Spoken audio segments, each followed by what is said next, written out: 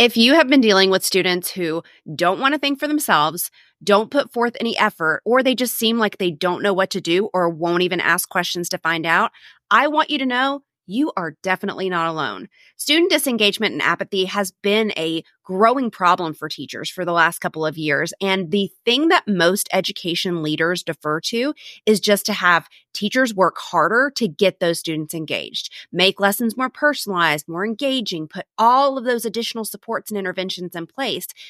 But that just kind of leaves students to continue doing the bare minimum. It's leaving teachers to continue doing more and more. And in this episode, I get to chat with Angela Watson, who is a big inspiration for me, about how the solution is not to put more onus on teachers, but rather supporting students with how they take initiative and persevere through challenges. Angela Watson is a productivity and mindset specialist, author, and motivational speaker for educators. She is national board certified and has a master's degree in curriculum and instruction, along with 11 years of classroom teaching experience and over a decade of experience as an instructional coach.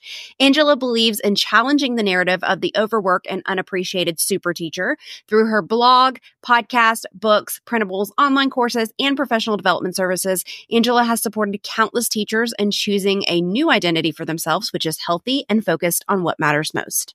This episode is a part of a mini-series that we're going to be doing to help support you through handling this type of behavior, because above all else, this is one of the biggest things that I hear from teachers about the challenges that they are experiencing in the classroom. So make sure that you are following along with the podcast so you don't miss another episode, and be sure to stick around to the end of this one because we've got a free resource specifically for handling these apathetic students, and you're definitely going to want to try it out. So let's get into it.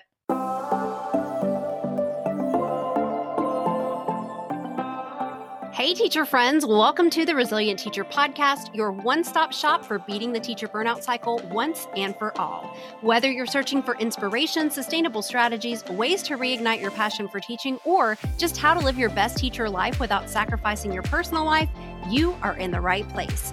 No cookie-cutter solutions here, just real, raw experiences and tips from other teachers who've been there, done that, to remind you you are not alone. I'm Brittany, your host, a special educator at heart, instructional coach, mom/bonus mom of 5 kids, and teacher burnout and sustainability strategist with my agency, Teaching Mind, Body, and Soul. I am on a mission to inspire educators to prioritize their mental health and individualize burnout prevention and recovery so that they can live a balanced, fulfilling life inside and outside of the classroom. Each week, I'll be sharing tips, strategies, and discussing the hot topics in teacher burnout with other teachers so that you can transform your life from chaos to confidence. On this podcast, we believe in supporting and uplifting one another to heal the system from the inside out. So let me remind you that you too are a resilient teacher.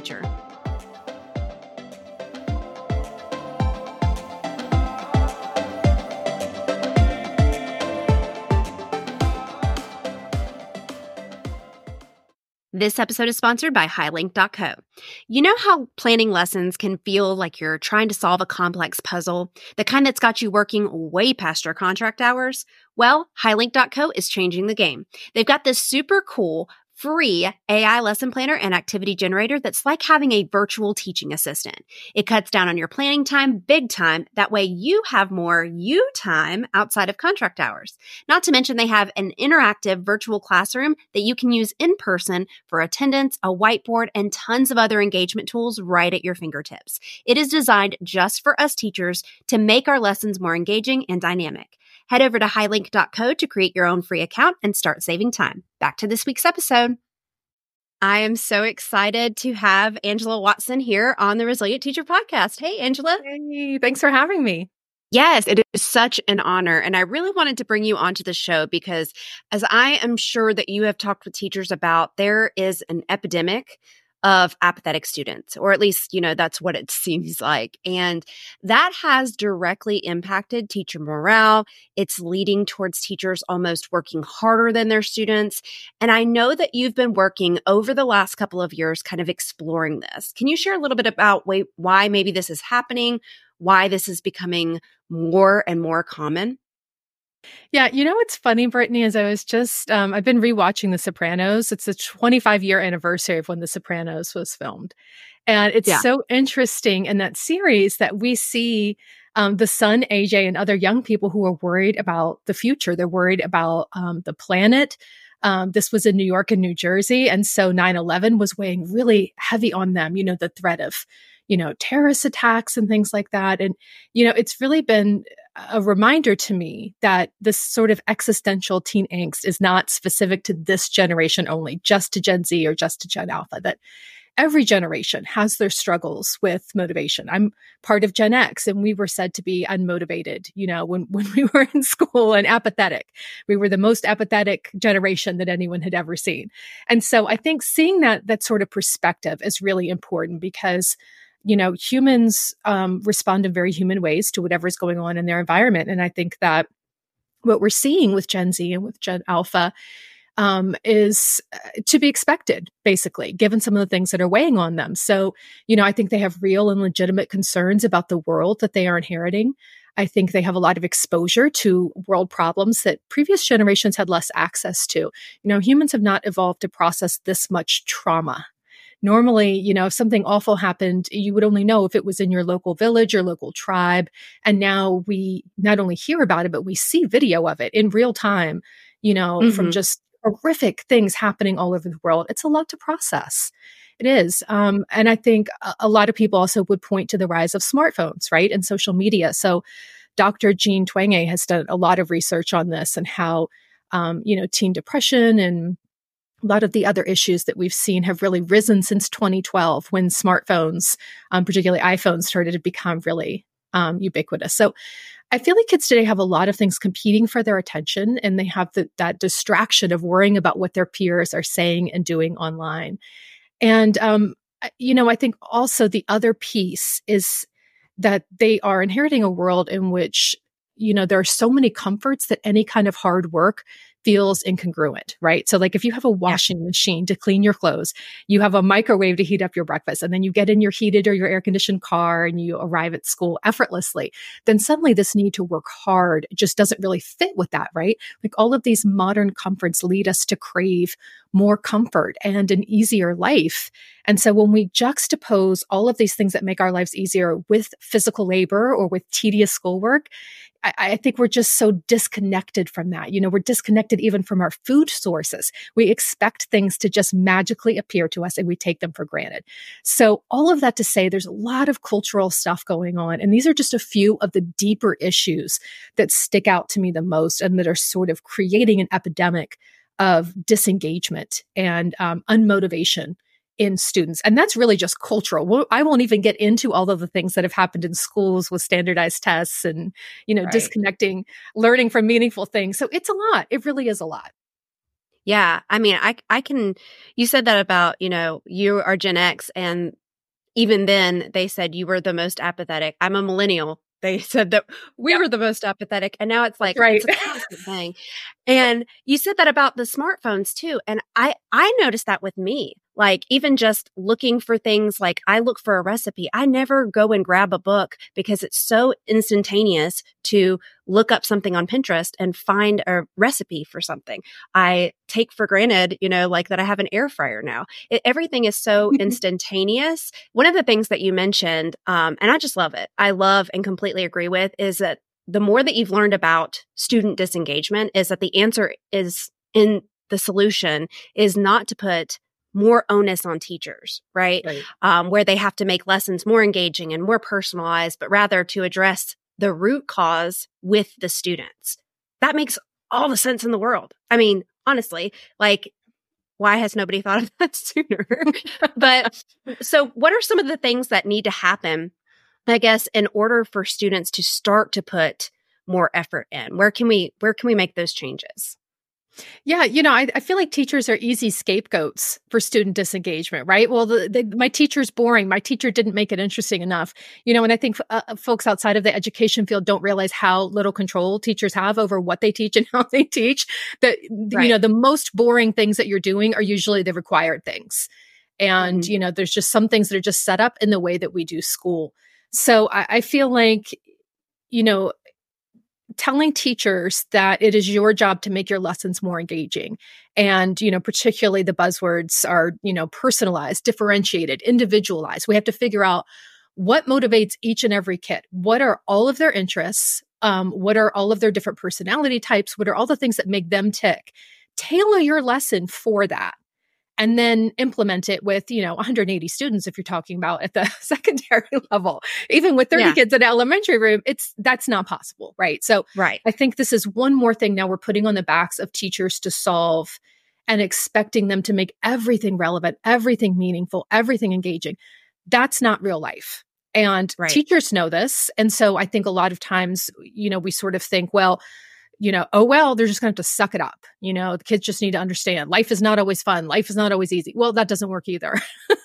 Right. So what we need is some sort of middle ground where we're helping kids understand how their brains work, understand how they learn, understand how to focus their attention and engage themselves. So how do you push yourself through a hard task? How do you motivate yourself to go through different challenges and to meet your goals? Because that is a life skill. That's something we're still doing as adults. It's not like, you graduate from high school and now, life is super easy. You're always going to have to push yourself. And in many ways, it's more challenging because you no longer have other adults forcing you to do things. You really have to do it yourself.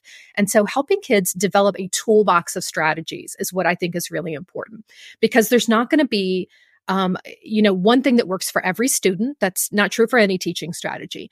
And so when you're exposing kids to different ways to focus their time and manage their energy and attention, some things are going to really resonate for certain kids. It's going to be life-changing for them.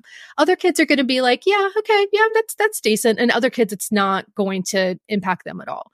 So go into teaching these kinds of things, knowing that. Don't look for something that's going to work for every single kid, but you want to offer different tools and help kids to build their own toolbox of strategies. So I like to have kids think about, any kind of toolbox they're interested in. It could be power tools, makeup tools, artist tools, whatever kind of toolbox resonates with you. And think about adding strategies for motivating yourself, for achieving your goals, for staying focused. And then you can pick and choose the ones that work for different tasks, for different moods, for different times of day for you. And you can sort of, your teacher has provided ideas for you and helped you practice them, and then you can select the ones that you need. So the role for the teacher then moves from, let me try to personalize every single lesson for every student, to let me give students the tools for personalizing the instruction themselves, for making this relevant to themselves, for making it meaningful for themselves. And then I can help them pick and choose those tools to apply to different tasks. I love that. I wish that I had had something like that in school, because what I did after school was realize, oh crap, there's nobody to keep me accountable. Yeah. I have to create these skills by myself. I have to research them. I have to figure them out. And I had a lot of that, I guess, internal motivation to want to perform well. And for what I see now, a lot of students don't have those skills to want to do that. And so they don't. And I think providing them with those tools to put in their toolbox, even like you said, like you have students think about like if it's a makeup toolbox, like even if they don't use those specific tools at that moment, just having exposure to them may have them use them later on down the line. I can tell you that somebody's told me Pomodoro method 50 million times. I never wanted to use that method until recently, and now I'm starting to use it because it makes sense for me right now. So even if the students don't use those specific tools in that moment, they may use them further down the line just because they have that exposure to it. One of the things that I was just thinking about, though, there's this big piece that might be missing in those conversations with students. And you've talked about this before. What are some of those things that need to be discussed with them? And what is that big piece that is kind of missing in the discussion? So the idea of the lifelong experiment, I think, is important. And it's exactly what you pointed to. I took years to get on board with the Pomodoro method too. It just didn't make sense to me. And now recently I've been using it all the time, like really focus my attention and work on something for 20 minutes, take a 5-minute break and come back. So, sometimes that works. Sometimes you want to push yourself to just, knock something out, to just keep going until it's done.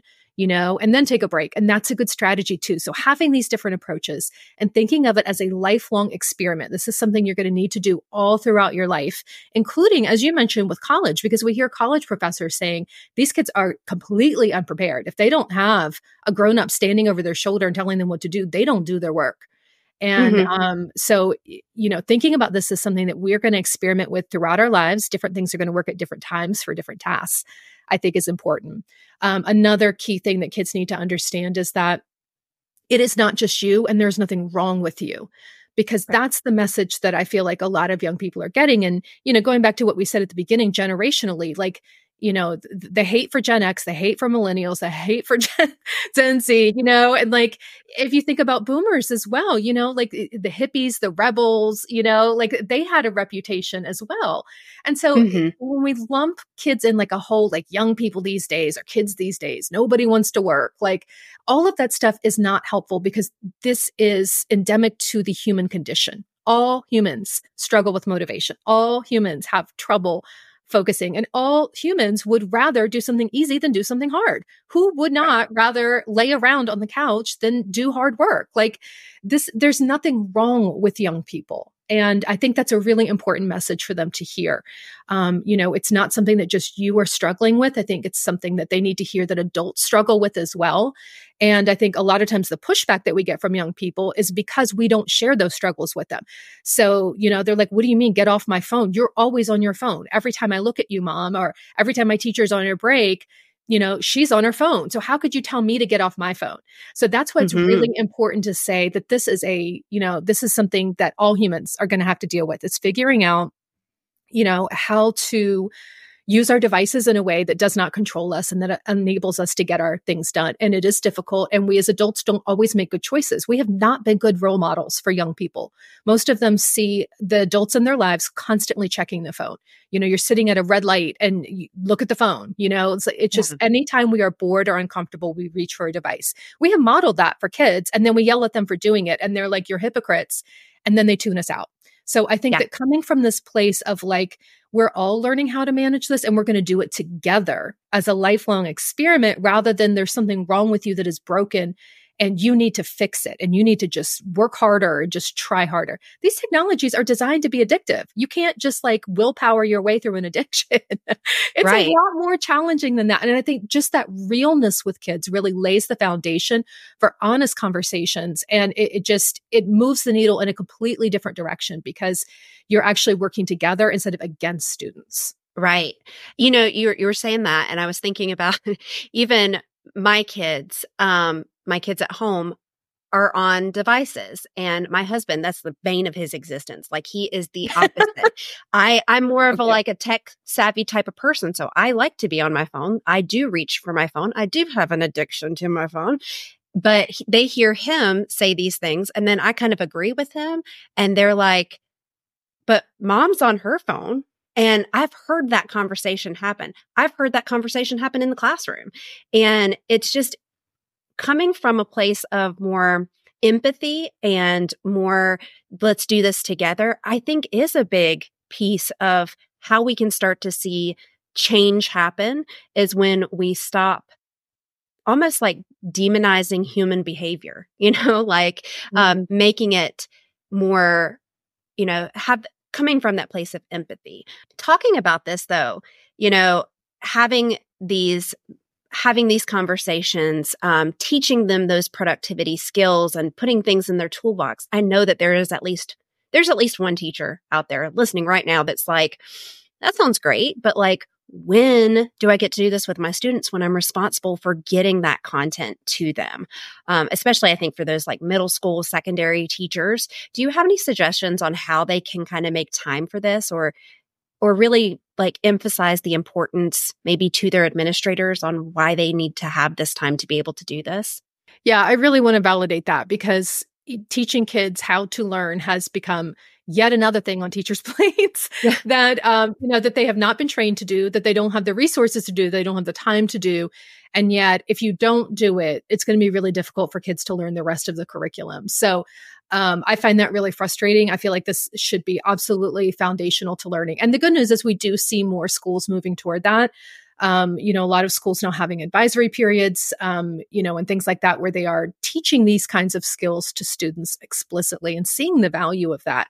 So I see the trend moving in the right direction, because I think more and more school leaders and, decision makers at the district level, at the state level, are starting to realize that, what we used to do with kids is just not going to cut it anymore. And that we do have to approach this differently. So that is encouraging to me. I think in terms of making time for it, the resources that I've created really are designed to only take 15 to 20 minutes, per lesson. So it's something that you can do during a homeroom. It's something you can do, at the start of class. You can do it on Friday afternoon. So it's something you can kind of weave in to your curriculum. And I really think that's the best way to approach this, because if we're talking about lifelong experiment, this is not a one and done unit. It's not something you talk about the first week of school.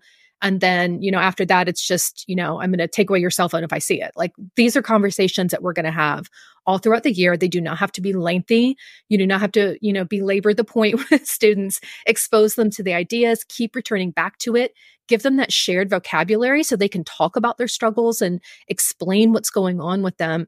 And, it can, I think those informal discussions are just as powerful as the more formal instruction about these skills. Yeah, I think just having those informal discussions has made a huge difference. I taught a class called Academic Seminar, which was really like our resource style class, where we focus on organizational skills and those types of things. So I had the ability in my classroom to be able to have these informal discussions, but also have like structured lessons.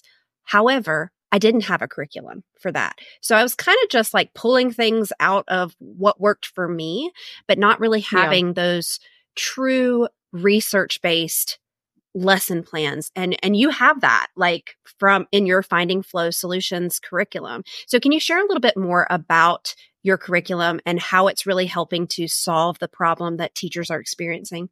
What I wanted to do was to make it really, really easy. So no prep and, nothing that teachers really have to do ahead of time, including having to master these skills yourselves, because I think that's another reason that a lot of times we shy away from teaching things like time management to kids, because we don't feel confident in the way we manage our own time. Yeah. Yeah. So if we can present it like, hey, let's try this together. I also am having a hard time with this, and I would also like to try this out. So let's go through, this lesson and let's learn some strategies together. So the way that the Finding Flow Solutions curriculum works is, it's 15 to 20 minute lessons, and it's a slideshow, which is editable. So if you don't like the way something's worded, you want to leave something out or add it in, you certainly can. But it's designed to walk you and your students through the activities and help them practice these things. And it comes with a student journal as well. So they can do it in a hard copy, which I really recommend. I'm finding that young people more and more are wanting to get away from the screen. Yes. So you have that option, or there's also a typable version. Sometimes that's just easier. And that just lets kids sort of reflect on things and have something to keep to help build that toolbox of strategies. So that's really the idea. The high school units are completely done. The middle school units are finishing in March. So perhaps even by the time this episode comes out, those will be done. And then we'll begin working on the elementary. So I'm sort of working backwards from what do students need in order to be successful beyond the K-12 setting. And that's really what the high school resources do. And then scaffolding from there. Okay, what do middle schoolers need to be able to know and do in order to get to that level? And then working backwards toward elementary. How do we lay the foundation? So again, it's an experiment. It's something that we're going to do all throughout our K-12 careers, all throughout our lives. I love it. I love it so much. And I love that you have on your website right now some resources to just try it out and just to see what works well for, as far as like almost like a sample. Is it like a sample lesson almost? It is. Yeah. The first unit is free. It's called, for both middle and high school, they're both called Foundations of Flow. And it introduces students to Mihai Csikszentmihalyi's flow theory, which is about finding that sense of joy and ease, losing yourself in your work. What could that possibly look like in school? How can we reimagine the way we show up in the classroom to find flow together? And I think that even just that can be really transformational for kids. Yes. Yes. Oh my gosh. So I'm going to link those resources down in the show notes. But I just want to thank you so much for being a part of this podcast, for having this conversation today, because I think this is going to get teachers thinking about how they can really help support those students and maybe even shift their mindset about their apathetic students or their disengaged students, just to kind of change that mindset, because I think oftentimes we need to do that in order to start to take action towards it. And so I think that's a big thing right now. So it just truly means a lot to me that you came onto the podcast. It's an honor. Can you share with the listeners where they can find more from you, learn more about their Finding Flow solutions, just everything that you have to offer for educators? Because it is a plethora of things. It is a lot of stuff because I've been doing this online since 2003. So I have a ton of just, courses, books, all kinds of stuff. But the best place to go really is just truthforteachers.com. You can find out more about my Truth for Teachers podcast, about the Finding Flow solutions, 40-hour teacher work week. Everything is kind of there at that truthforteachers.com hub. And I'm on all the socials as well. If you'd rather connect there, send me a DM. That's great too. Yeah. So we'll put those into the show notes so that everybody can go and check you out if they haven't. I can't imagine that they haven't already heard of you before, but maybe they haven't heard of Finding Flow Solutions. So we'll definitely put those in the show notes. Well, thank you so much, Angela, for being a part of this and for chatting with me today. Thanks for having me. Of course. Before you go, head over to teachingmindbodyandsoul.com/podcast to check out any links, freebies, and resources discussed in this episode so that you can start recovering from or preventing burnout and reigniting your passion for teaching. If you liked this episode and it helped you or made you think in any way, I know it will be for other educators too. So subscribe and leave a review so more educators can find this community as well. Did you know that you can have an incredible impact on the teachers in your life? That's right. All you have to do is share what you learned today. Take a screenshot of the episode you're listening to and tag me and post it in your stories. What do you say that we start creating a trail for more teachers around us so that we can start to make the change in the system of education, how teachers are seen and respected, and for ourselves? I look forward to connecting with you more on Instagram at Teaching Mind, Body, and Soul or TikTok at Miss Princess Teach. I am always looking for an excuse to chat more about burnout, resilience, and teacher support. I'll see you in the next episode.